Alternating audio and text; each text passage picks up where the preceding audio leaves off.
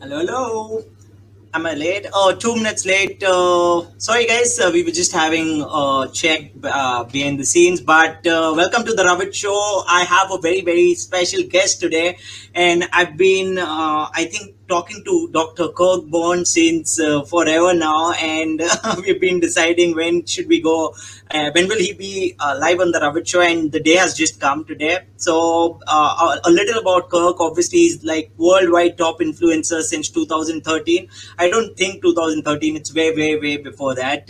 And he's a data scientist, global speaker, consultant, space scientist, big data, and obviously data science advisor, TEDx speaker, researcher, blogger, data literacy advocate, and a lot more. Now, before calling in Dr. Kirk, obviously, I would love to thank our partners, 365 Data Science and How to Get Analytics Job by Albert and John. So, before any further ado, hey Kirk, welcome to the Ravit Show. Ravit, I love great. your background. It's great to be here. I'm falling into my double black hole this morning. Kate is here. There's room for two. There's two black holes. Let's all fall in together. Looks very cool. Hey, there's Kate. I see Kate commenting. Yes. Hello, Kate. Yeah, we are dedicated. Dedicated. We're all dedicated. Yes. And I'm sure. Yeah. Dr. Tariq is here. All right. If we say hello to everyone, we'll be here all morning, all afternoon, all evening. So, but well, thank you all for joining. Yes. From Washington, Thanks, Bill, D.C. There's Bill right down the street from me. Anyway. Okay, Kirk. For everyone here joining in, they would obviously want to hear about you and obviously about your new journey, which is at DataPrime.ai. So first thing, why not let's start with introducing you. Can you just do that for us? Yeah, so my background is astrophysics. So yeah, there's an astronomy background behind me. So my big background has been astrophysics ever since I was a child. I wanted to be an astronomer.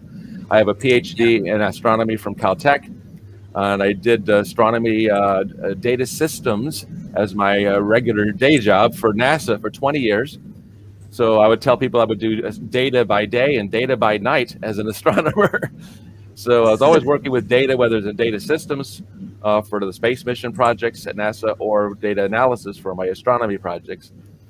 And that was about 20 years of work. And about a little over 20 years ago, I discovered this thing called data mining. So data mining, which we would probably just now call data science. We didn't have the word data science back then. Introduced me to a whole new kind of math called machine learning, which even though I had tons of math in my physics and astronomy courses, I had tons of math, but I never saw machine learning, these techniques for building predictive models from patterns and data. And so I just got infatuated with it, loved it, started doing it. And after 20 years at NASA, I left NASA, I went to George Mason University, became professor of astrophysics. So I never actually taught astrophysics courses, even though I was professor of astrophysics. But what we did there was we started the world's first undergraduate data science degree program. And so we started that program about 14 years ago. We already had a graduate program in computational informatics and statistics. So that was basically, again, data science. So we had the graduate and undergraduate programs. So I was doing what I loved. I loved sharing and teaching and learning about stuff and teaching other people about stuff. And after doing that for a number of years, I started getting calls from companies to consult with them and to advise them using data science. So eventually this big consulting company, Booz Allen Hamilton, called me about 6 years ago and offered me a job I couldn't refuse. So I left my tenured full professorship at a university, my dream job, exactly, to go to this company where they made me their first data science fellow, their first principal data scientist, and also executive advisor. So I got to do all the things I love doing: teaching, training, mentoring, advising, consulting, writing, public speaking, social promoting, everything. So my dream job. And so that was 6 years ago, and then a little over 1 month ago, I left that, and now I'm working for a new company, a startup actually, DataPrime, which we'll talk about more later. But so I'm on my next new adventure. So I tell people my life has always been around data discovery, from data science discovery, My wife Yeah. once said to me, "You've had many careers," and I said, "No, I've only had one career. That's as a scientist. I've always been interested in discovery from data." And so that's my 40 years in 40 seconds. No, but I think it's quite a journey, Kirk, obviously, because coming from a background which is obviously astrophysicist, and now you are such a big influencer in AI and data. I wouldn't put AI out of that, because obviously I know you're making some amazing strides in the AI world as well. So it's huge. And to ask you, how has that journey been from being an astrophysicist to someone today where you are talk of the town and you are in demand everywhere? Wherever I see you, people are asking, maybe I've just got a date with you, like after almost 6 to 7 months, because obviously your calendar is just packed for maybe the next 6 months more. You'll have your calendar packed. So how has this journey been in, can you just tell us how does it feel? Well, it feels kind of crazy most days. Exactly. A lot of the stuff, but really I guess the two sort of joys I have in my career are both discovery, scientific discovery from data, and teaching. Yep. Basically teaching and training of people. And so I actually got on Twitter. I just passed my 9-year anniversary on Twitter, so next year will be my 10 years on Twitter. And Wow. I used Twitter initially just as my micro education platform. So I just shared data science and AI and machine learning stuff with people, 140 characters at a time. And then Twitter changed all that and gave us 280 characters. Exactly. So I was just doing what I love doing. I just love sharing and teaching and training and informing people, because the world is influenced by data, driven by data, informed by data, innovation from data. Everything is driven through some kind of digital signals, digital information. And so I just did that because I loved it, until one day in 2013. So it was 2013. 8 years ago, I appeared at the top of a list of top worldwide big data influencers, and I didn't even know what that meant. Some friend of mine on Twitter said, "Hey, you're the top influencer in the world." I'd never even heard that terminology before. I didn't know what a social influencer was. I just thought of people like Justin Bieber and Beyonce, and people like that. Oh, they're social influencers. I don't understand why am I a social influencer? But it's all been about sharing the love of discovery, sharing the love of what data can do for transforming business, transforming social causes, transforming our world. And I just love it.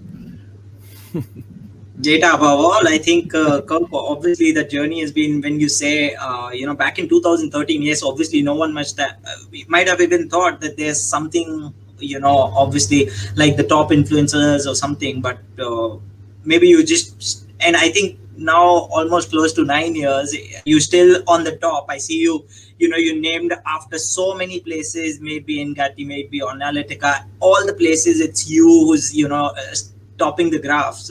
So which is fantastic, and congratulations on the 9th year anniversary on Twitter. So how's your Twitter journey been? Because I see you have more than almost 250K followers. You have it's a verified Twitter account, and how has that been? How has that changed over years from starting from 2013 till date?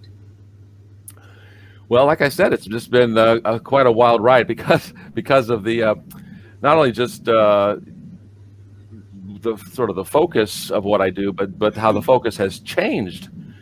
So, for example, last year I spent a lot of I really got for the longest time I've been very interested in the sort of Internet of Things, because what Internet of Things are? These are sensors that are collecting tons of data. So I love data. So what better to love than the Internet of Things, because there's trillions of sensors collecting data. And I actually back in my day at the university, in my graduate course, I had a section in my course on what we called the sensor web. So that was the phrase we used back then. The sensor web was basically a web of sensors. So basically, I said, the internet used to be a thing. Now things are the internet. All right. And so these streams of dynamic data measuring all kinds of processes, people, behaviors, things, engines, machines, e-commerce stores, the climate, everything we're collecting data on. And so basically collecting that data at the edge gives us insight to take actions and make decisions right at the moment of data collection.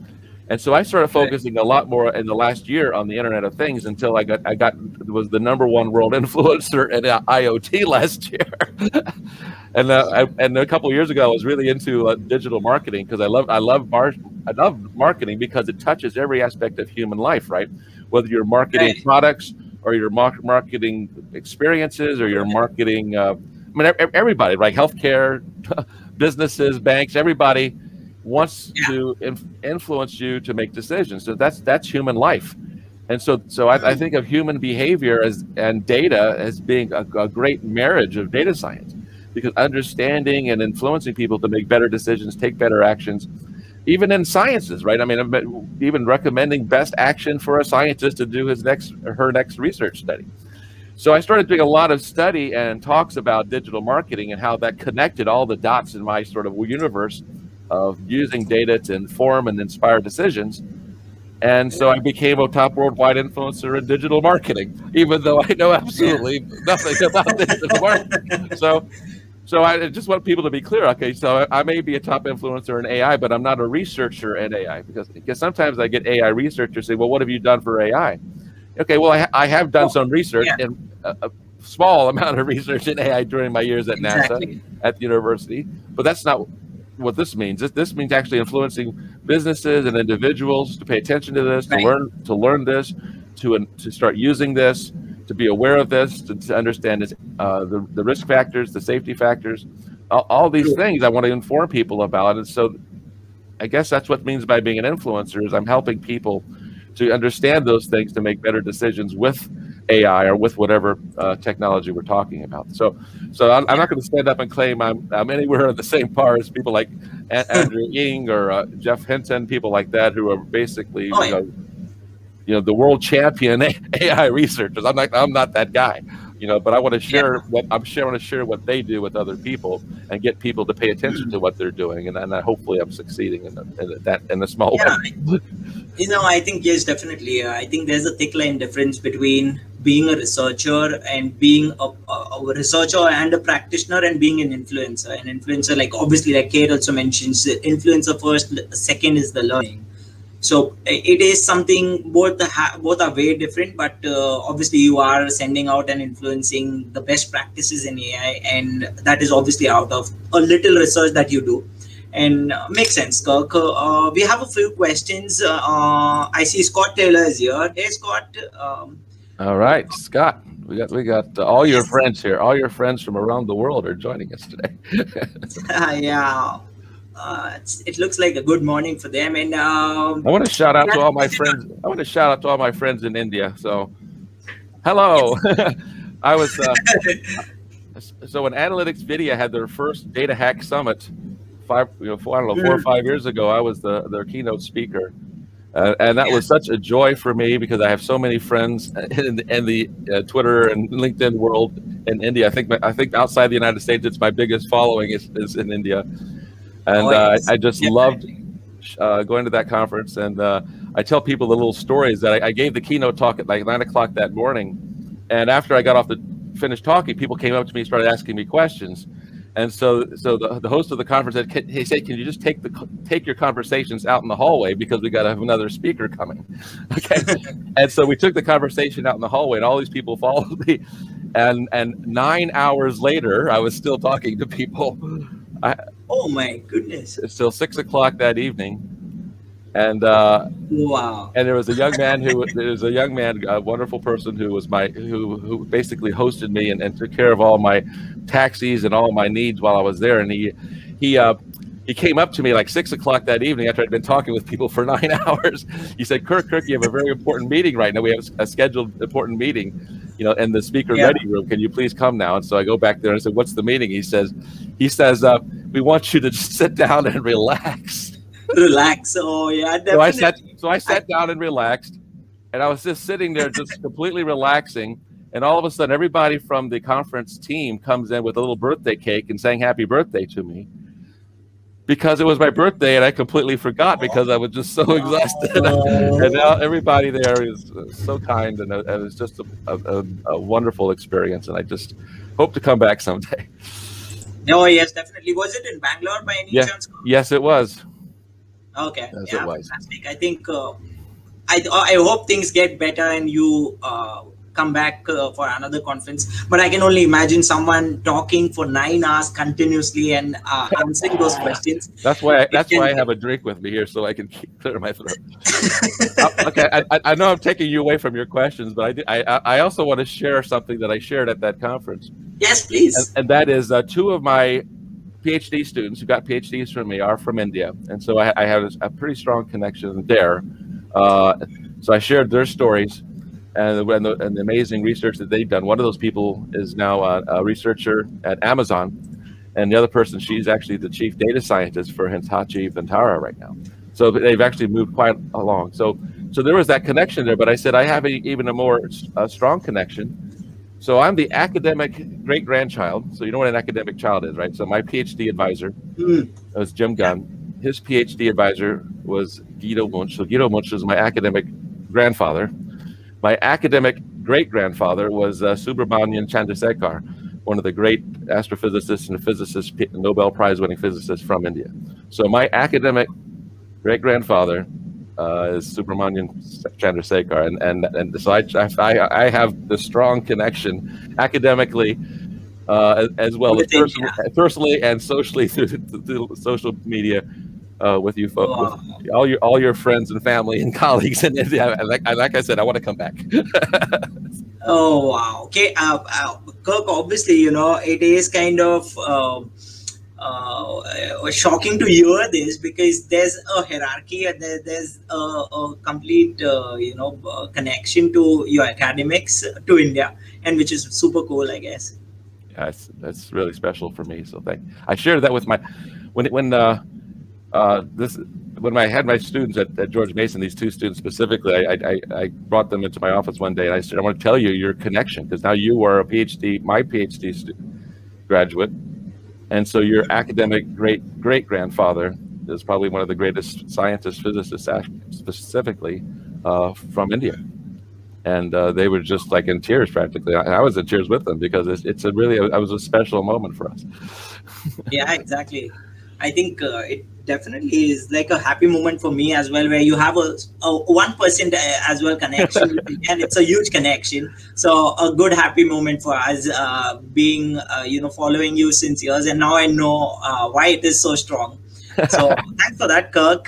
Thanks for that information. I'll keep that in mind, and definitely the day we meet in Bangalore, maybe, or in Mumbai, I'll get this up for everyone and who want to know more about it. Okay, Kirk, I have a few questions coming in. A question from Neeraj Satpal. What you are doing is commendable, Kirk. He's talking about the DataPrime completely free for data professionals seeking job opportunities. Wow.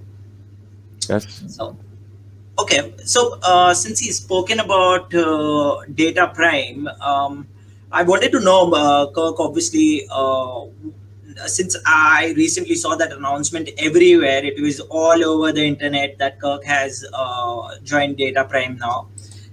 So, what exactly are you doing at DataPrime, and what's your current role there? Well, first of all, I want to ask everyone here if you sent me congratulations on LinkedIn and I haven't responded yet. I'm sorry. I got over 1,000 messages like that, and I got through some of them, but it's just been difficult to get to every one of them. So if you're waiting for me to send you a reply, I just gave you one, but I hope to actually send you one on LinkedIn soon, one of these days, because there was just an avalanche of comments and support and encouragement. It was just wonderful, but it was just like a lot happened all at once. And so DataPrime is a startup. Basically, about the day that I was announced as joining them as a chief science officer. So I'm on the leadership team as chief science officer. There was basically that day when that announcement was made was the day they basically announced their existence to the world. I mean, even though you could find them, they really hadn't made any public announcement. I mean, they had a website, they were on LinkedIn, but they didn't do anything to promote themselves or make themselves known to people until that day. And so we're a brand new startup. I mean, literally like 3 weeks out of the gate. We're building up a massive data collection of both job descriptions, job opportunities, and candidates in the data professions. And data professions includes everything, not just data science, but data engineering, machine learning engineering, cloud engineering, software development around data systems, data ops, ML ops, databases, Tableau, data visualization, data storytelling. Hello, all the any BI dashboards, you name it, anything that has data connected with it. We're collecting.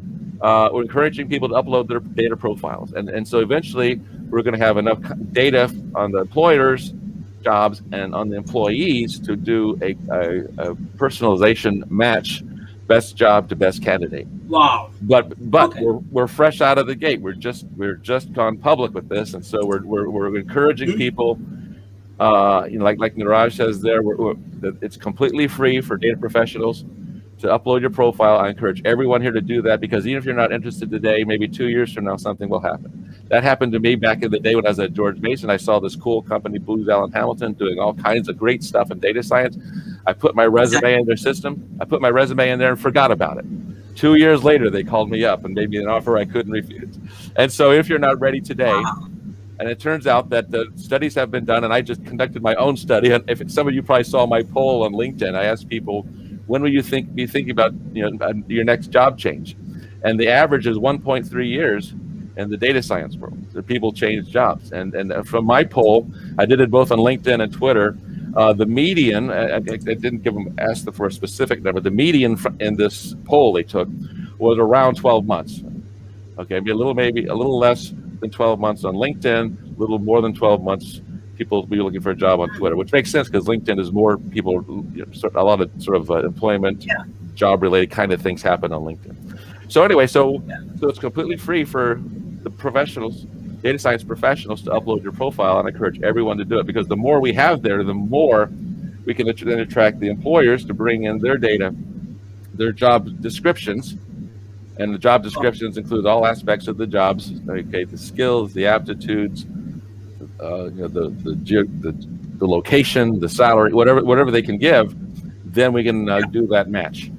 So the match becomes better and better and better. I mean, just like a recommender engine, right? If you have a small little store, if you sell bananas and apples, you can recommend 1 or 2 things to people. But if you're Amazon, you have hundreds of millions, if not billions, of products, and so your recommender engine becomes better and better and better the more you have. And so we're trying to build that sort of recommender engine to employers to identify the best candidates for their jobs. And so ultimately, the value proposition that we're making to our investors, and we do have investors. I came onto this thing, into this DataPrime, after they've already gone through their first round. Now they're going to be going to their next round this summer of investing. So they really believe this, that once we have this really good matching algorithm and a large volume of potential candidates, that employers will seek us out to help them find their positions. And so that's sort of where the value is created. It's the employers coming in and subscribing to the platform, not you, the data science professional. You will never be charged for this. In fact, hopefully you will receive ideal offers for jobs from this. Okay. And so, and so I'm not in the employment business, but a lot of the people who are the leaders in this DataPrime startup, they come from the world of recruiting, executive recruiting, and high-end professional technical position recruiting. And so my role as chief science officer is to oversee the data science, machine learning, and not tasking people to do things, but watching what's happening, advising, consulting, inserting whatever wisdom I might bring to the topic. So it's about the algorithms. It's also about the data. And it's also about the product. It's also about the platform. It's also about the user interface. And so data. I know you've had Bill Schmarzo, the dean of big data, on your show. Bill Schmarzo Yeah. years ago started talking about the importance of design thinking in data science, and I became a really big fan of design Yeah. thinking because we have to design whatever we're doing, even as data scientists. The end user is a human being. It's got to be consumable, understandable, explainable, transparent to humans. And so, Right. even in our platform, like any platform online, it has to be usable and friendly and enjoyable for people to access and use the platform. And we're very early days. I mean, if you've gone there and it looks a little rough, that's okay because we're 2 weeks old, right? So we're gonna get Wow. better. Yeah, We're exactly. gonna get better. We got UI experts and we got the data machine learning experts. And again, we had an advisory board who comes from the world of professional job placement for technical people. So those are the people who they know the business, and we got people who know the technology. And I'm just the science Yeah. guy watching. No, but I think it kind of resonates very well with me, Kirk, when you say what DataPrime is actually doing. Is because the irony is I met someone just a few weeks back, and he's my one of my friend in US, and he's like, I'm looking out for a data scientist role, and it's been kind of difficult, because wherever I'm trying to apply, it doesn't give me the right, either the experience or it's not popping up the right requirements that the employer needs. And I think using machine learning algorithms and AI, DataPrime is making sure that there's no gap between an employer and an employee, and the right fit might just be bought in or maybe suggested by the employer. So I think it will be a win-win in the coming few weeks, I feel, for the people who are looking out for jobs and also for the employers, because they can have something which is a very super tool by DataPrime. Sounds Yeah, very interesting. yeah, and I think the just not to spend too much more time on this, but again, Yeah. it's sort of that sort of a jump, like going back to my old story about no, I haven't had many careers. I've only had one career as a scientist. This looks like a big jump from astrophysics now into recruiting. But for me, it's but the way I think about it is the way I've always thought about problems, which I learned as a physics student, right? So in physics, you learn all about modeling systems. So there's inputs and there's outputs, and there's fundamental principles governing equations that govern how you map inputs to outputs. And that's what machine learning is. That's what data science is. You're trying to map inputs to outputs, right? And you have whether you call them equations or functions or just governing principles. And that's same thing applies to job placement, right? You want that ideal candidate for the ideal job, right? So there's inputs, which are your skills and aptitudes and interests and preferences, and then there's the employer job description, which also has interests and preferences for the type of person they want. And so so understanding the data on both sides and understanding the algorithms that connect the two things, that the mapping, otherwise known as an algorithm, the mapping that connects the two. Again, that's the scientific thing that really turns me on about this problem, because it brings me all the way back to my 400 physics courses. What it felt like 400. All those physics and math courses I took in college. It's all. I mean, even though I used that for decades as an astrophysicist, it's like really real here, because it's like a new field for me now. Recruiting, you don't think about that as physics, but the physics of recruiting is, again, mapping an input to an output response, right? Okay, so you got input data, and then the output response is the ideal match job recommendation. And so what are the governing equations? What are the governing principles? And we're having those conversations every day. I mean, so the algorithm is getting adjusted, discussed, and updated, as we speak. Again, we're not a young company. We're testing it. We have some beta testers who are are pretending they're looking for jobs, and we get recommendations to them, and they give us feedback on whether, no, that's not me, that's not what I'm looking for. And I think that sort of human interaction is critical in all of our machine learning. That is, people don't just build a machine learning algorithm and deploy it. We need other people, not the team that built it, to look at it and say, no, that doesn't look right, or that looks wrong, or I see some bias here, or I see some incompleteness here, or whatever it is. You got to have those you have to have those conversations with other people who aren't the people who designed and built it. Yeah, exactly. No, I think that definitely makes sense, and thanks for sharing that, Kirk. Obviously, there was a follow-up question from Neeraj. What do you see as a bigger challenge for business: dirty data or lack of data science data? Yeah. not quite sure I understood that last part there, but certainly dirty data is a big problem. I mean, it's lack of clean data, perhaps, or lack of sufficient data. So this takes me back to my Internet of Things story, because I think the more different data sources you have, the more context you have to make a decision, right? So you don't make a decision just upon one sort of narrow point of view. You have the context in which that thing lives, right? So I think about a self-driving car. I always use self-driving car as an example. If all I had was one camera on the front of the car and all the camera did is look straight ahead, that would be insufficient to drive safely, because you have to see what's happening around the car. What's, maybe there's children playing, or maybe there's cars coming from a side street. So you need all kinds of contextual information, not just what's happening directly in front of you. And so whether you call Internet of Things or just other data, alternative data sources, contextual data sources. Now, yeah, a lot of that will be dirty data. I think dirty data is frequently a challenge. Yeah. I see Niraj corrected this question. Data science talent, yeah. Yeah.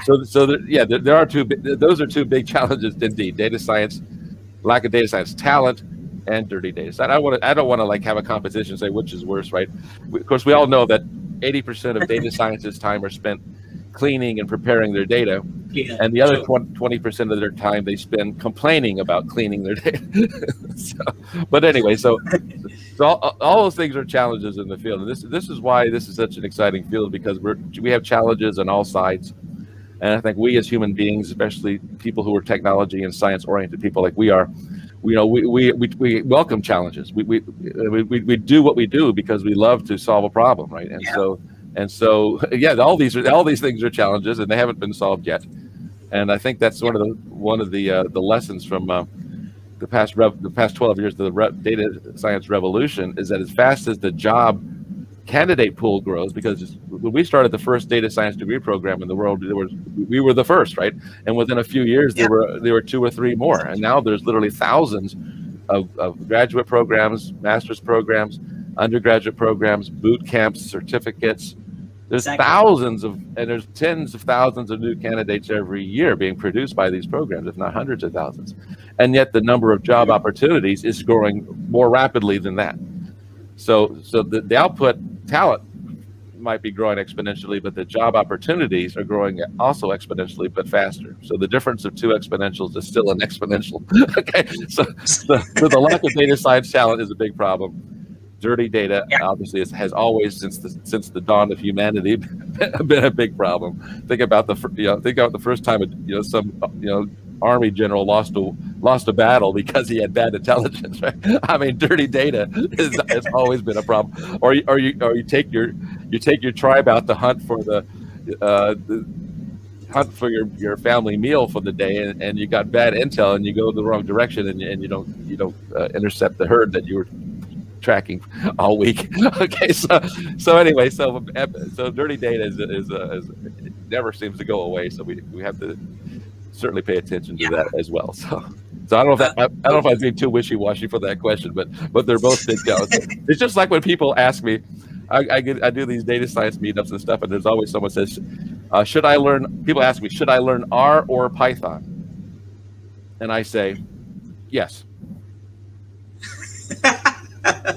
Yes. Oh man. Yeah, exactly. It's just about your choice first thing, and obviously both are important. So go for it. But I took you off. You had a whole bunch of questions. I took you off track here. No worries, Kirk. Obviously, I'll just come back because I see many questions on data literacy. First thing, obviously, my question was, I know you love data literacy and you love that as a topic. So can you tell the audience why data literacy is important today? And then we can take a few questions from the audience on data literacy. Well, I've given lots of talks on this. So data literacy doesn't mean you're data science or machine learning literate, because certainly machine learning is high-level math, and doing data science involves the math and the coding. And not every person in the world should do that, but I think every person in the world should be data literate, because the world is digital, right? Pretty much everything you touch and everything you do, and all your interactions with it, whether it's healthcare or government or services or online shopping or anything, there's an E component, right? There's an information component, and the more we understand that, And especially since we all got these we all got smartphones, right? It seems like nowadays pretty much everyone with apps, and all those things are generating data, producing data, using data. And I tell my students, it's that all those companies are making money off of that. Well, why don't you do that too? And so data literacy is basically it's sort of like four things. First of all, it's just sort of recognizing data when you see it. And so data is everywhere, right? So it's images, it's text, it's sound, it's videos, it's numbers, it's time charts, it's time series. I mean, everything is data. Everything is data. So recognizing and understanding data, then being able to work with it, that is sort it, group it, recognize patterns in it like anomalies, like dirty data, recognize anomalies or trends or correlations. Okay, so then that moves to analyzing. So what are these correlations? What are these patterns? What are these trends? What do they mean? What kind of value could they bring to me or to my company or to my organization or to my community? Yeah. And then actually, doing something about that, which oftentimes means communicating to other people the decision that you're recommending from the data. So communicating with, or some people call that arguing with data. That sounds like, I don't mean arguing with people, but I mean, in the same way a logical argument is presented in a court of law, right? You make a logical argument from evidence. So being able to use data in a logical argument and to communicate, that's part of data literacy. So first recognizing it, understanding it, then being able to work with it, and then analyze it, and then communicating with data. So that's data literacy. So it's just like language literacy or numeric literacy.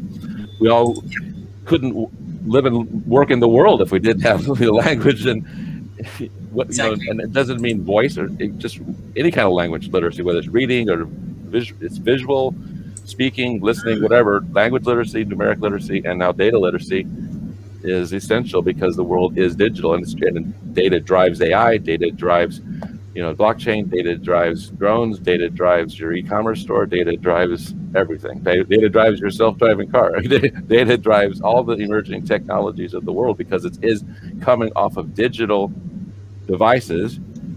Digital information flows through those digital devices, creates it, generates it, uses it, and creates value. So everyone should get on board with creating value from data.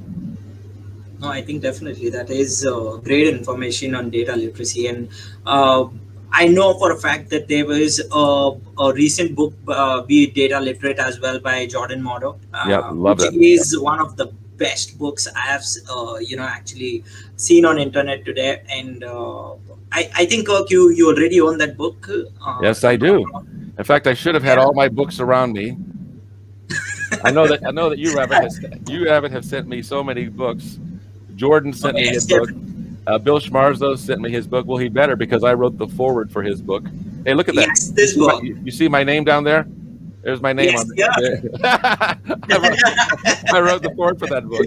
I know. So I spent time on that, so you better read it.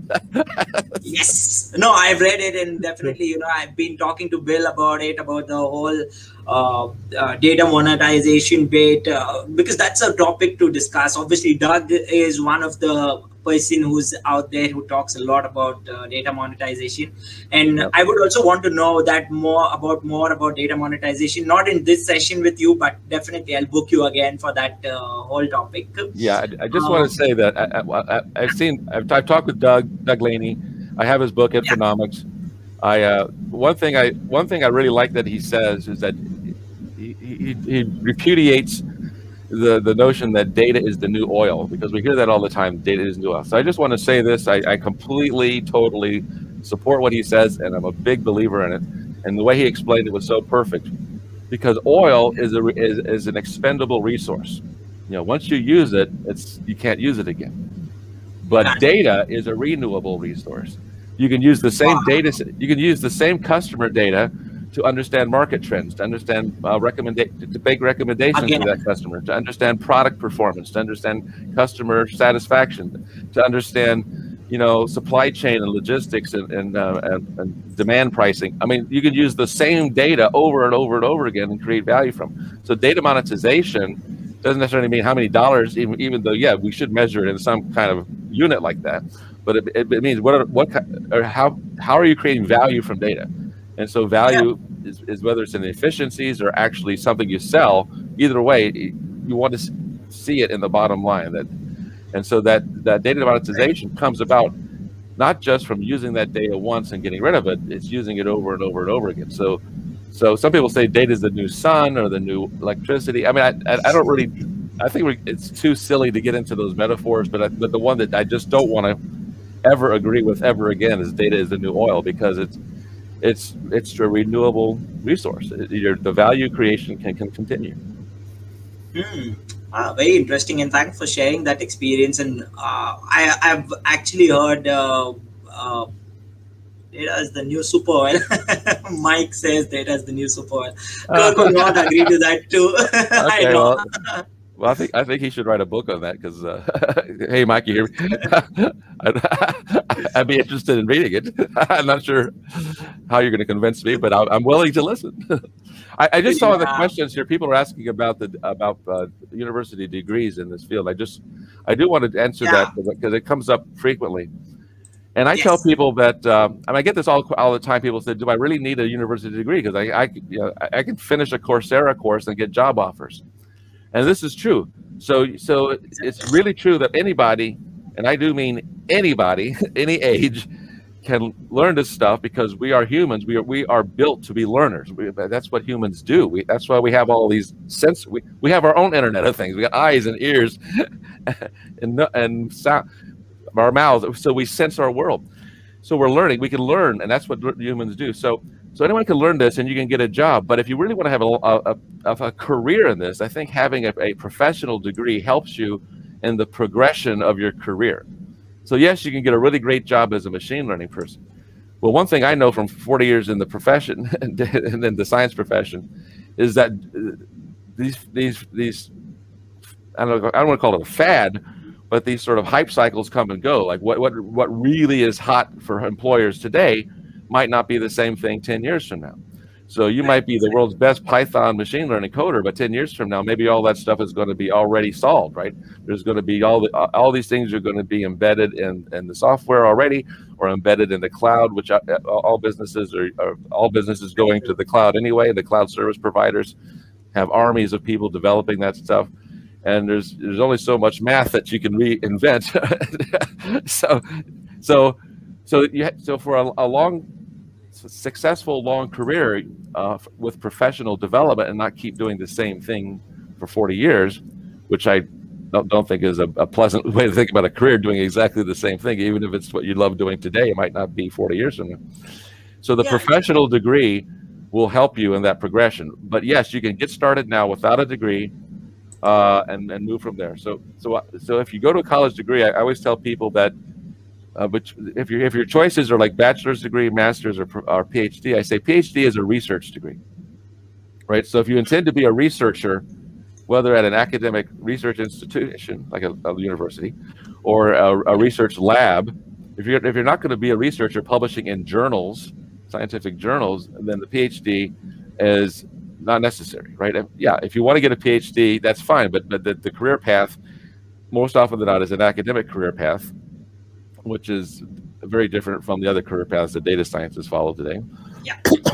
If you want a bachelor, if you go for a bachelor's degree, that's sort of like the foundational basics.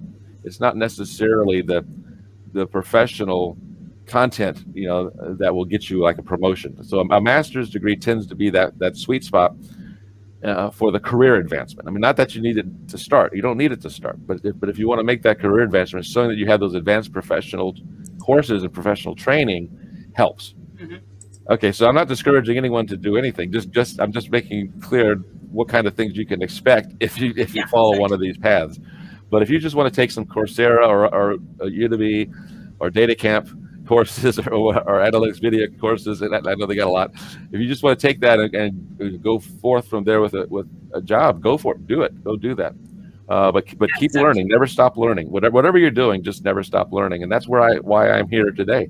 I mean, I started in physics and astronomy, I was when my first job at NASA, they threw me into working with databases. I didn't know what a database was 35 years ago. Databases were in banks. No one used databases except in banks and financial institutions. But I was forced to learn it, and then all of a sudden I was doing data systems for NASA for 20 years. And then all of a sudden this machine learning came along, and it was a whole new world for me. I had to open up new textbooks that I'd never opened before, and so just keep on learning. That's going to get you all kinds of interesting opportunities, and plus you're just gonna have a lot of fun along the way, and you'll probably get invited to the Ravit show, and that'll be even more fun. No, thanks, Kirk. Obviously, you've shared gold. And this is a very important question. Always people kind of have that myth where you need to have a university degree to get into a job, but you've clarified that it's more about keep learning and keep upskilling yourself. Maybe someone today who's a master in Python might not be the same after 10 years. So definitely makes sense. I was a master Fortran programmer. I mean, I learned programming in high school back in the day when no one even knew what that was. Right nowadays, of course, everyone learns coding. Even kindergartners learn coding with Scratch, right? But I learned Fortran in high school. Did it all through college and graduate school. I wrote the entire proposal processing system for the Hubble Space Telescope, using combinations of SQL and Fortran, the VAX VMS system, and a few other things. I wrote models of colliding galaxies with black holes in the middle. I did all kinds of. That was my research: colliding galaxies, merging galaxies. Wow. You can look it up. I was all based on Fortran. I did that for 20 years, and all of a sudden, no one was using Fortran anymore, except in the really high-end scientific research labs, like nuclear fusion and climate change. There's still a lot of fundamental, scientific programming required for those high-end jobs. But otherwise, people aren't using that field. So what I believed and used and got success with for 20 years, no one even mentions in job descriptions anymore. That's so true. And we had Scott here who says you say no to the data is the new oil. So yes, yeah, he's there. I see the data whisperers whispering something here. Yes, something very important, definitely. Yes. We had a question from Gaurav. I'm not sure what that means, Scott. Scott, what is ditno? It's data is the new oil. Oh, I'm sorry. Oh, sorry. Yes. Duh. Sorry. I should know. I worked at NASA for 20 years, where everything was an acronym. Oh yes. So we used to joke that NASA didn't stand for the National Aeronautics and Space Administration. NASA actually stood for the National Administration of Superfluous Acronyms. Oh my goodness! Anyway. Was that made up in the campus or something? No, it was just made up by me. Okay. It was just me. Sorry. No one actually said that. Just me. Sorry. Okay. Sounds good. Kirk, we had a question from Gaurav. We do exploratory data analysis on data to understand it by understanding patterns and trends in it. Can I call it data literacy? Oh, that's even beyond data literacy. Yes, absolutely. Yeah. All right. So remember, data literacy is both understanding, working with and analyzing it, and then making decisions. So exploratory data analysis is data literacy on steroids, because you're doing all those things. Specifically that part to understand the patterns and trends in order to inform decisions. So I guess the one step that comes after this would be the communication step, like being able to communicate what you learned, the data storytelling, if you want to call it, the communication phase of data literacy, being able to explain it. I always tell people data storytelling should really address three questions: the what, so what, and now what. What did you discover? Why should I care? And now what can I do about it? Okay, so if you can answer the three questions, because every business leader, stakeholder, whether it's your boss or your investors, in our case, in a startup, they're going to ask the question, why should we care? What did you do? Why should we care? What should we do about it? And so that's that communication thing that brings it right back from the technical stuff you did to the very human way of explaining it. So exploratory data analysis, I just call that having that first date with your data, right? So have your first date with your data. Look at the patterns and trends, see what's good about it, what's not so good about it, what you can do about it, So get up and close and personal with your data, and said that is all part of data literacy. And that last phase is to then explain what you learn and what people should do about it. Why should they care? So what, and now what question? So that brings exploratory data analysis full circle into data literacy on steroids, basically. I think definitely that answers Gaurav's question. Also, I see someone from NASA is joined in. Hello, fellow NASA vet. I spent 10 years with NASA. It's a LinkedIn user. I don't know, maybe because of the privacy. But feel free to write your name. We'll see who it is. And I had a question for you. Obviously, we're talking a lot about data literacy.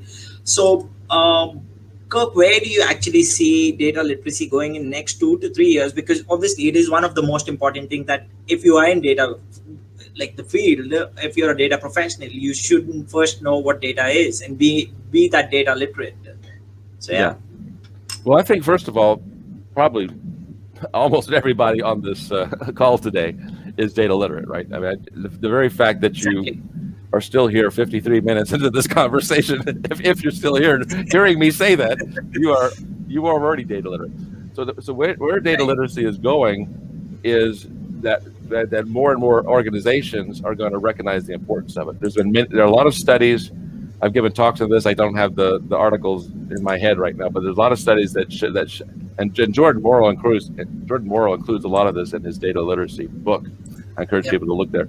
The statistics show that companies who don't focus on data as a sort of a literacy within their business, whether they call it data democratization, data understanding, data exploration, whatever, data-driven decision making, whatever you call that, those companies that don't do it are showing basically losing market presence, right? They're sort of losing market share to companies who are focusing on data and employees who are data literate. So what I think is that we're going to see more companies paying attention to this and more companies demanding data literacy upskilling for their employees.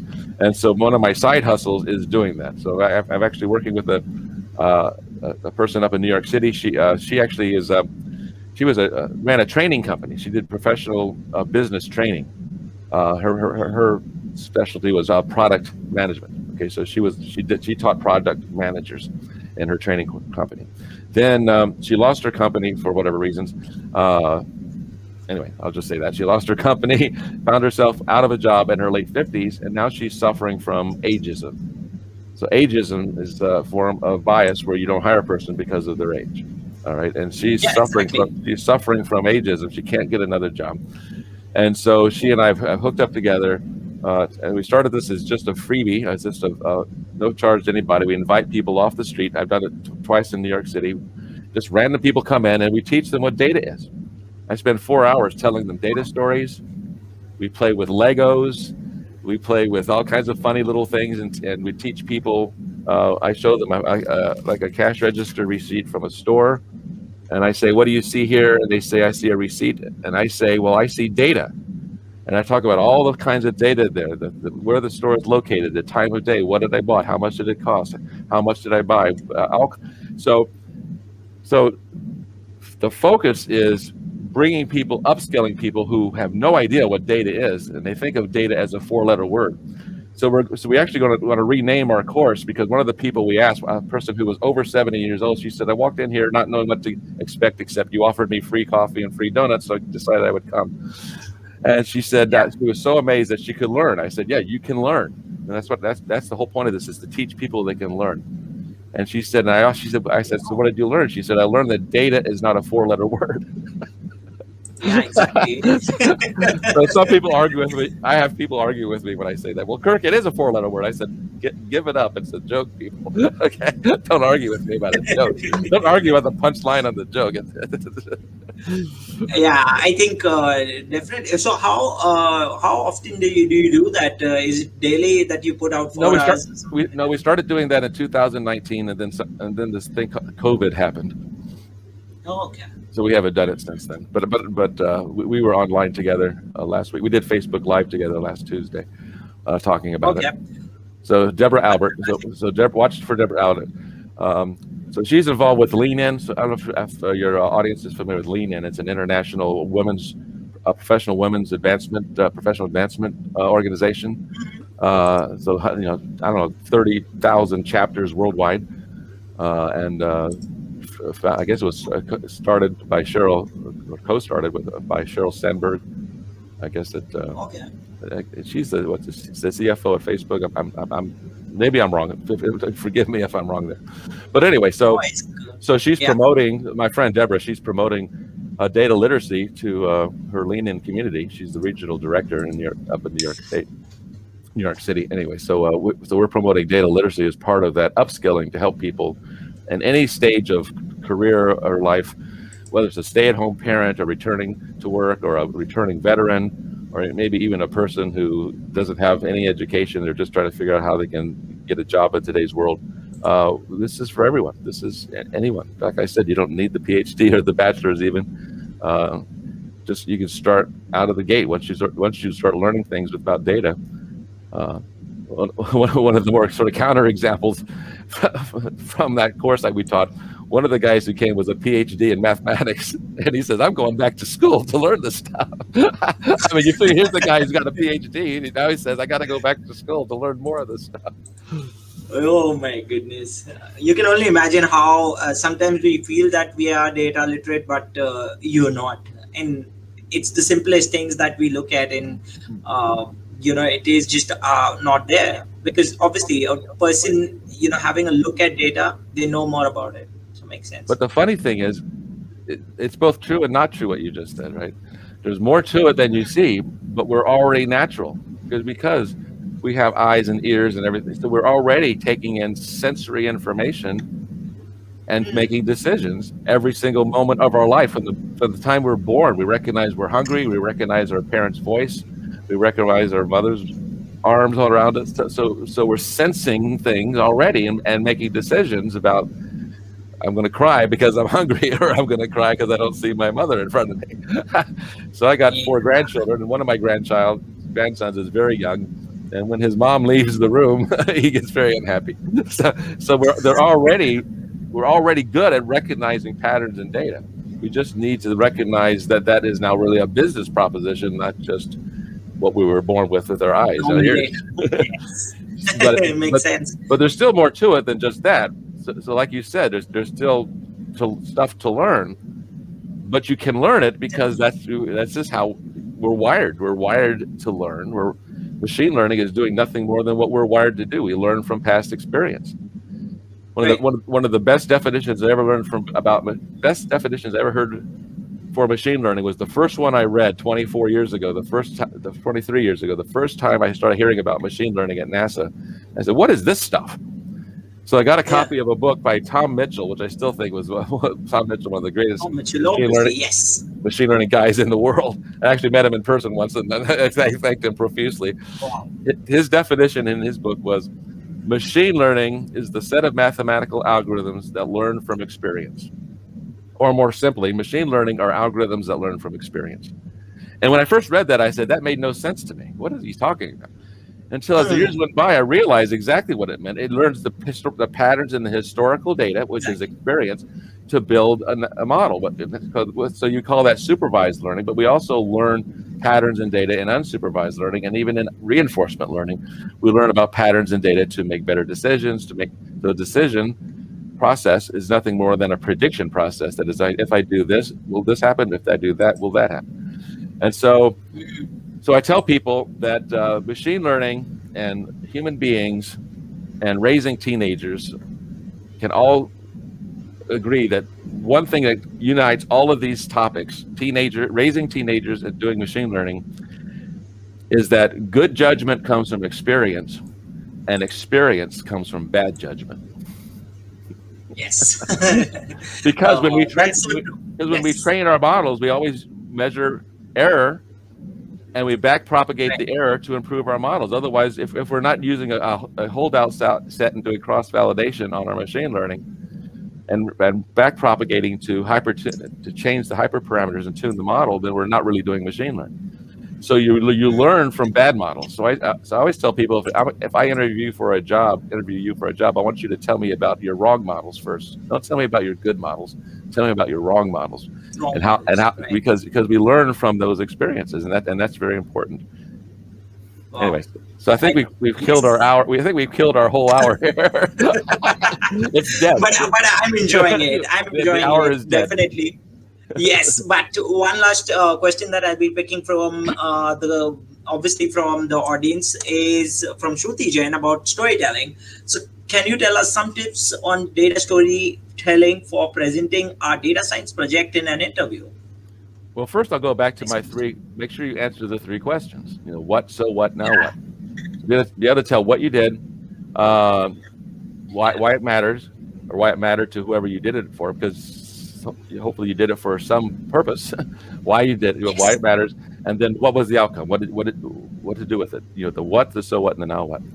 And so another way I like to describe this is that anyone can talk the talk. Anyone can just use the buzzwords in a sentence. So don't in your interview just try to impress people that you know how to use fancy words and sentences, you know, like deep learning and, you know, backpropagation and convolutional neural networks and recurrent network. If you're just using buzzwords in a sentence, you're talking the talk. You need to do more than that. Okay, so really successful hardcore data scientists, you're doing what I call you're actually walking the talk. You're doing the hard stuff. You're doing you're doing those things. But in data storytelling, you got to flip the script. You have to talk the walk. All right, so talk the walk means now describe it in common language to people, the hard technical things you did. So one of the successful characteristics of a data scientist is, among all the other things like creativity and curiosity and communication, there's empathy. Because not everyone's going to get this. You have to have empathy with the audience, empathy with the stakeholder, empathy with the business owner, empathy with your investor, whoever it is you're talking with. They may not get all the terminology and mathematics and coding you're talking about, but tell them that in a personal way, in a human way, the what, so what, now what. But don't just use the buzzwords in a sentence. Just tell them the hard stuff you did, but try to explain it in a way, you know, that they can recognize the value in it. And so that empathy is basically putting yourself in that other person's shoes. What do they want? What do they want to learn from you? Do they want to learn that you know mathematics, that you know this latest Python library? No, I think they want to learn that you are going to be a valuable team player. You're going to contribute value. You're going to communicate that value, so not just to them, but even to their stakeholders, because ultimately everyone has a boss, right? So put yourself in their shoes and say, how can I help that person? And so I think for any job interview, whether it's data science or anything else, you always got to put yourself in the shoes of the interviewer, because they're in a position too where they want to make sure they got the right person. You know, you want to make sure you got the right job. So you're both shopping, really.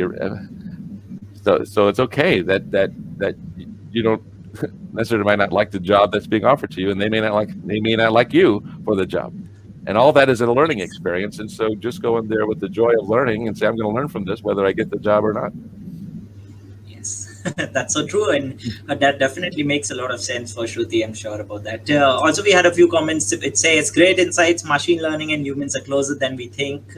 Yes, Mike, agreed completely. And Murat was here. Murat says, you are a pure inspiration. Murat recently wrote a book as well on AI Thought Book, a fantastic book. It's on my way, so I'm waiting for that. I couldn't actually. Just the last one from audience that I'm taking, which is, what's one thing that from your career that you're proud of, Kirk? Can you tell us about it? I guess I'm most proud of my humility. Yes. Sorry. No, I agree about that. That's a really hard question, because I've had so many very fortunate experiences. I mean, just unbelievable. But I think the mentors that I've had, I'm just proud that I was fortunate enough to have really outstanding mentors all through my career. Started with my graduate advisor, I mentioned James Gunn. One of my postdoctoral mentors, Vera Rubin. She's the next big American astronomical observatory is going to be named after her. One of the great scientists of the 20th century, discovered dark matter and galaxies. She was my postdoctoral mentor. My first employer after my postdoc working at NASA was Dr. Netta Bakal. She's now a professor at Princeton University, and she basically said, "Go and build, Kirk." And so she just gave me freedom to to build. I built the entire end-to-end, front to back, back end, front end, user interface, everything for the Hubble Space Telescope proposal, entry, and processing system, which every scientist in the world used. And when the Hubble was launched in the early years, until they got a more advanced system, because Kirk was not a software developer. But I was very proud of that, because it was used by every astronomer in the world who wanted to use that telescope. And she gave me the freedom. Dr. Netta gave me the freedom to do that. So I'm just proud that I've had the opportunity to work with this amazing mentors and giving me opportunities. Wow. No, I think definitely. I think when you have great leaders and great mentors, your career tends to shape very well, and you're under that guidance where you have that light and you have that freedom to do a lot of things. So, which is fantastic, and it was great. Okay, now look at this. Wow. This is proof. This is the award NASA gave me for building that system, a scale model of the Hubble telescope. Wow, this looks amazing. I need a photo of it. Maybe after the session. You probably can't read that achievement award. I can. Kirk Borne. I can see the last. Okay, 1989 achievement award. So NASA gave me this award for building that entire system, which was used around the world. So I guess I'm pretty proud of that. This is incredible. Yeah, exactly. Oh, amazing. So we'll just, I know we are up and I've killed more than an hour, but I'll just ask a few quick questions, fun rapid fire questions sort of. Can we do that? Like, it won't take more than 5 minutes. Sure. Is your audience still here? Yes. So I see the comments and questions are coming in. I think there's exactly. I want to answer one. The person said, "What was the biggest obstacle?" It may not be believable, but I growing up, I had the absolute worst fear of public speaking. When I was in even grade school, when I knew I had to present something to class, we had a show and tell. Little kids stand up in front of the class and you bring something and talk about it. I pretended to be sick. I told my mom I was sick. I put the pillow over my head to make sure my body heat went up. So when she measured my temperature, I was hot. So I got out of going to school that day because I was, and all through school and high school and college, I was deathly afraid of speaking ever. I couldn't do it. I was just absolutely terrified. And so you wouldn't believe that now, right? Because I do it all the time. But exactly. how I overcame that was actually yet another wise person came to me one day. I was preparing a presentation. I guess I was in graduate school. I was going to give a public talk at some of my research for at a professional astronomy conference. I was terrified. And he said, this friend, he recognized this in me, I guess, from just knowing me. He said, Kirk, I want to tell you something. He said, you will be surprised at how little other people think about you. And he was right. He was right, because all I could think about was if I say something wrong or I trip over some words, people are going to be remembering that and thinking badly of me afterwards. And he said, no one would ever be doing that. I mean, but that's the way my brain was working. I was thinking all these terrible thoughts about myself. And he said, Kirk, you'll be surprised at how little other people actually think about you. And by saying that, he just completely freed me up, just to not even worry about it anymore. And that was 40 years ago. That was 40 years ago, and obviously I don't worry about it anymore. Just a fun question to follow up with this. How many speaking engagements roughly do you do in a year, Kirk? Let's see. I only have 2 this week. It's usually a couple a week. It's either a podcast, a webinar, or a conference presentation. Exactly. So it's a couple times a week. So, more than 100, what I can imagine. Yeah. So actual conference keynotes, it's about once a month, sometimes twice a month, where I'm the invited keynote speaker, which helps me pay the bills. That's the fun thing about working at a startup, is that we don't have any clients yet, so so it's hard to get a salary when you don't have any business yet, which is fine because other things are working out for me. So so it's frequent. Yes. Okay, Kirk. So with the fun questions, with the rapid fire, obviously I had this question: who are your favorite five data community folks whom you Oh my gosh. encourage to people to follow? I know there are many, but five people you want the audience to follow. For today, for the next session, I'll ask the other five. Okay, well, there's too many. There's far too many. I mean, of course, Kate Strackney, who's out here somewhere. I hope she's still Yeah. here. She's just a phenom. Um, so Bill Schmarzo, I mean, he's just like teaching.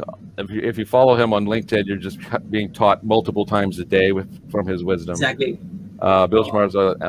Another person that I love a lot is Miko Yuk. She's a founder of BI Brains, a champion data science, a data storyteller. I mean, and Lillian Pearson. These are two people, both, and Kate. I mean, just think of these people how they basically created their own business. They've created an entire business model for around what they love doing, and that just impresses me. And there's so much content. They maybe deliver it in different ways. Maybe we'll see them so much active. Some of these people, like Miko, not so much active on Twitter and LinkedIn, but the content she delivers and the value she brings to organizations. So these people I just admire a lot. And then I don't like I said, there's just so many people I just can't even frame it in my head here. But you know, there's people like I don't know. I wish I could just I wish I could just put it all in one word or two words, but it's just like I know so many dozens and hundreds of people well on my social program. So I think another person, I just want to throw one out there. One of my very earliest big time supporters on in social is Carla Gentry. She's done a lot of different things. Again, another person who was an independent consultant in the field for many years. Paved the way for this stuff, and so people who've basically done the work that they've built something. I mean, I think you can learn so much from people who built things other than just social influencer like me who's just talking about it. So now I'm in a startup, and that's not true. So this is the perfect book. This is the perfect bookend to my career, being at a startup, because I'm not just doing pure research, and I'm not just talking about things. We're actually building things. So maybe that's good for me to get to learn how hard it is to build successful things. But all these people I just named have built successful things, and I think there's a lot to be learned from those. Yeah, but what I think is, Kirk, what you have done is you've created a brand for yourself. You yourself is a brand, and you've created that over years of experience. So I'm not going to let you go away and say, no, I haven't created anything. You've created yourself. Which is fantastic. Thank you. And okay, my quick next question is about the favorite books. Are there any favorite good reads that you would want to suggest at this moment, or that you're currently reading? Well, you know what? There's so much out there, as you know. You're constantly sending me great books, and I'm reviewing them as fast as I can. Exactly, I know. But I'm going to throw you a curveball here. I mean, a data science book. Okay, so I will say that's still true. It's a data science book, but it's maybe not the one you would think of. Okay, so it's something that I learned from years ago. It's actually called Data Mining Techniques. So Data Mining Techniques, and it's the third edition if someone's going to look for it. And the subtitle is it's Data Mining Techniques for Marketing, Sales, and Customer Relationship Management. Now, so you might think, what does sales, marketing, customer relationship management have to do with this? Well, I'll tell you, 20 years ago, I was just sort of getting on board with learning a lot of this stuff.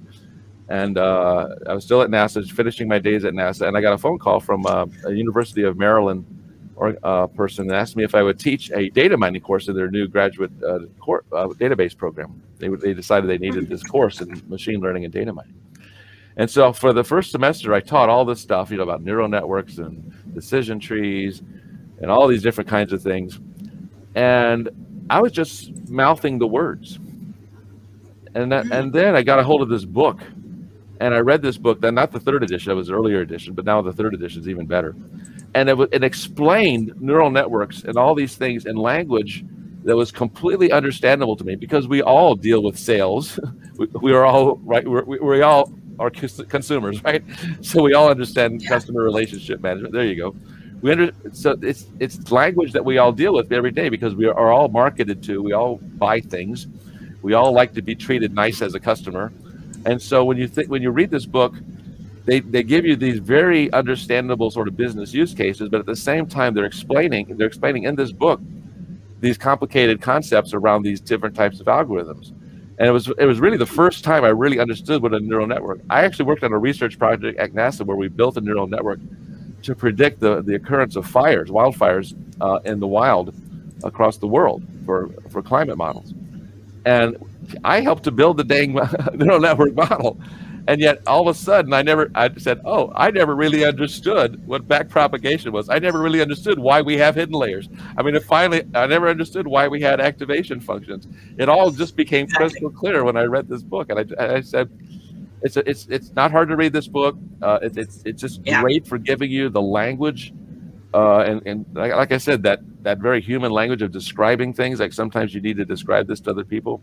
Anyway, so it's really not necessarily the one you might think I would recommend to you. And it's not necessarily a new book. It probably doesn't have computer vision and back in deep learning. But I mean, once you got those foundational things, then the rest of it just sort of follows after that. And I just found so much value in that. And I think my students did too, because all of a sudden I was actually able to explain it as opposed to just mouthing the words, because I was anyway, that was the first time I was teaching actually that stuff. Wow. And I just they just asked me to teach it, and I just said yes, and then I did, and then I was like, what what am I talking about? Yeah, I can only imagine. Anyway. Okay, talking about books, obviously, Kirk, I wanted to ask you this question is, when do you plan to write a book? I know I've asked you several times about you writing a book, and obviously, but now I really want to ask you, when do you plan to write a book? And if you plan to, what would that book be around? Would it be something around data mining or completely different? Well, one of my goals after leaving Booz Allen a month ago was to write the book this year. Now that I got this job at this startup, there's a lot of other distractions happening, which is good. It's fine. It's just so I don't have quite the amount of free time I thought I was going to have this year, but I have to sort all that. Obviously not. Sort that out. But I think we have an understanding, because as the chief science officer, for the startup, one of my roles, I guess, is as being able to stand in front of investors and the community and talk about this from a very data science perspective, and not just from a software development, platform perspective. Even though the platform's cool, that's not why I'm there. I'm there to talk about more of the higher level science. What are we doing scientifically? And so one of the things which I've always loved, as I've already mentioned earlier in this presentation, was the Internet of Things, sensor data, streaming data. So the book I'm thinking about is around those dynamic. There's a phrase for this. It's called dynamic data-driven application systems. So you actually can look this up on the internet. There's a whole field of research that started at the United States Office of Air Force Office of Scientific Research, and it was just basic research about dynamic systems that are rapidly changing, and you have sensors in those environments. And so just one example, they talked about like putting out a wildfire, putting out a burning building. If you actually have like a digital twin, a model of that building, you can recognize where the fire would spread to. So it's a very dynamic system, and data informs the first responders of how to respond to the fire. So that was just one example that they gave of how data gives insight into decision making in very dynamic situations. And so I'm thinking about something along those lines, but in a broader context, obviously, than just burning buildings. I'll probably have a chapter. I'll probably have a chapter on burning buildings in the book. I think definitely the world will have eyes over that book, and can't wait when it happens. When obviously we'll let the world know, and I'm sure you'll tell the world that it will be out soon. Soon is the qualitative word, right? Not exactly. I know. Also, Kirk, just one question. Which has been your favorite podcast? Which podcast do you usually listen? And you're like, okay. It's got to be this one. the Ah, Ravit Show. seriously?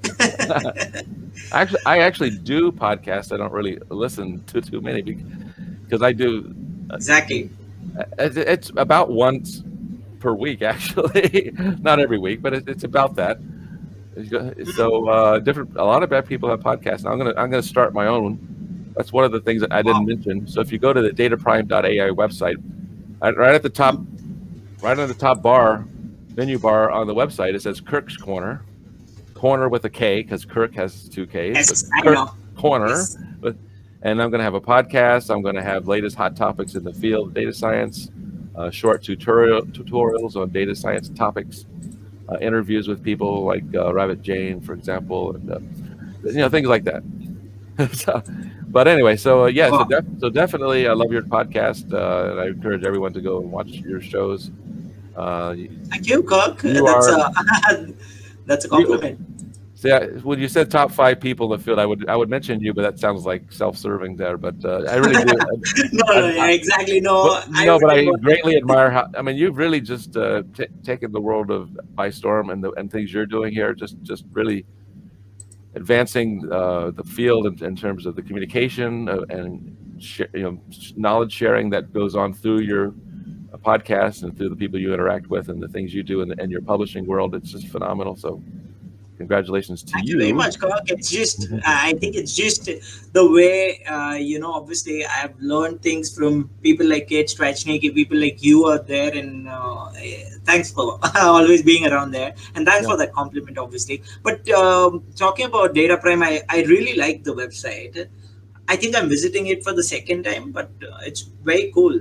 Yeah, people You are say work. it's still in the making, but very cool. Yeah, it's still evolving. Like I said, we're just early days. Still getting a lot of feedback from beta testers, but the uploading your profile is there. Encourage people to go Okay, there. nice. So if you click on that, yep, for data professionals, you start by just Wow. setting up a username, password, and uploading your Okay. profile. So it's not just resume; it's also what are your interests and preferences in terms of where you like to work. Yeah. What kind of salary preferences like that. Yeah, we'd all like to make $1 trillion a year, but that's not going to happen. So be realistic. No, but I mean, Uh, we've got to be realistic. I mean, obviously. So the yeah. expectations but it's a lot more. It's skills, talents, aptitudes, education, past experiences, and it's like any recommender engine. It can only be better the more data it has. And so, this is all obviously protected data. No one's looking at it. The algorithm's looking at it. People are not looking at your data. The algorithm is looking at your data. Wow. And it's I trying think to. that this is lovely. Yeah. This is awesome work. I think a great work by DataPrime team. Already in the early stage itself, it is like a full-fledged package that any employee or employer might get out Yeah, of it. yeah. And So, one yeah. last word about this and my Yeah. role there is if there are very senior people in your audience today, or if you know very senior people, we Mhm. also place very senior people. So, Wow. So you moving two on of to our just directors are from the field of executive search. Okay, so they have experience in placing senior executives and premier positions. So this is from entry level wow. people all the way up to like VP, CEOs, chief technology officers, chief data officers, chief data scientists, very senior people.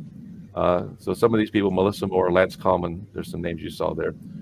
They Yes. have a lot of background here that well that they if you're a senior executive, there's a sort of another pathway that you can communicate with me uh, Mm. that doesn't have to go through the profile uploading, because obviously there's something very specific and a very Yeah. senior executive can offer Obviously, exactly. to an Yes. employer, and we need to have that specific conversation. Whereas, Mm. I mean so that's different, right? If you're a senior executive, that's a different type of role. But pretty much every other data professional, feel free to put your profile in there, no matter what level you are, or you dream to be 2 years from now. Because again, like I said, once you're in there, that phone call, like for me from Booz Allen, might come 2 years later, and what a pleasant surprise it was, and what a great career opportunity it was for me when that happened. You never know when it will Exactly. happen and what it'll look like. So just But yeah. enjoy your enjoy your career is all I can say. My top number one advice to everybody, anytime, ever, is follow your passion. Do what you love doing, and Yes. just I think follow definitely. that. Follow that. Yes. Makes a lot of sense, and thanks for explaining through and taking us through the DataPrime. Obviously a great work, and I'm looking forward to how many more strides they'll be making. I'll make sure that I'm talking about that to my audience and people looking out for job. I know where I can, at least show them a way where they can go and submit their profiles and get the best job that they're looking out for, and follow the passion, like you said. So, okay, we are into it. Kirk, it was fantastic having you on the show. Loved your energy. Always love your energy. But just one last question before for our audience before you leave is about where can people reach out to you if there's something they want to learn more about DataPrime, about your journey, about anything. Which is the best place they can reach out to you? Well, I think well, you can email me at kirk@dataprime.ai. So that's right there on the screen, kirk@dataprime, or LinkedIn. Send me a LinkedIn message. Yeah. I may not respond immediately because my inbox is totally flooded every day, but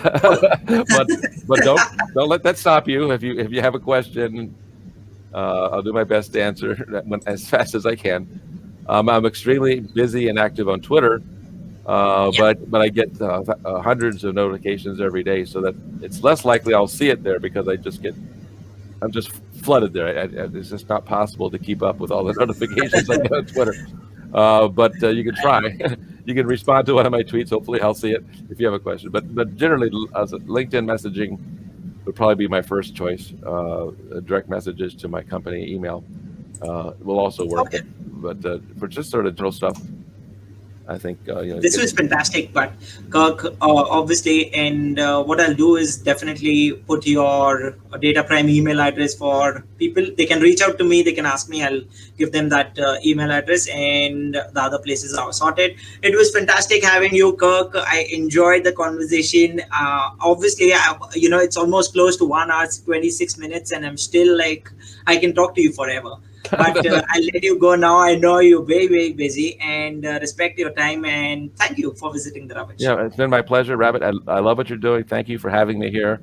I don't mind talking, as you've noticed. So thanks for the opportunity Always, Kirk. to share with your audience. Always open for it. It's really wonderful Yes. what you're doing. So Thank you, Kirk. All right.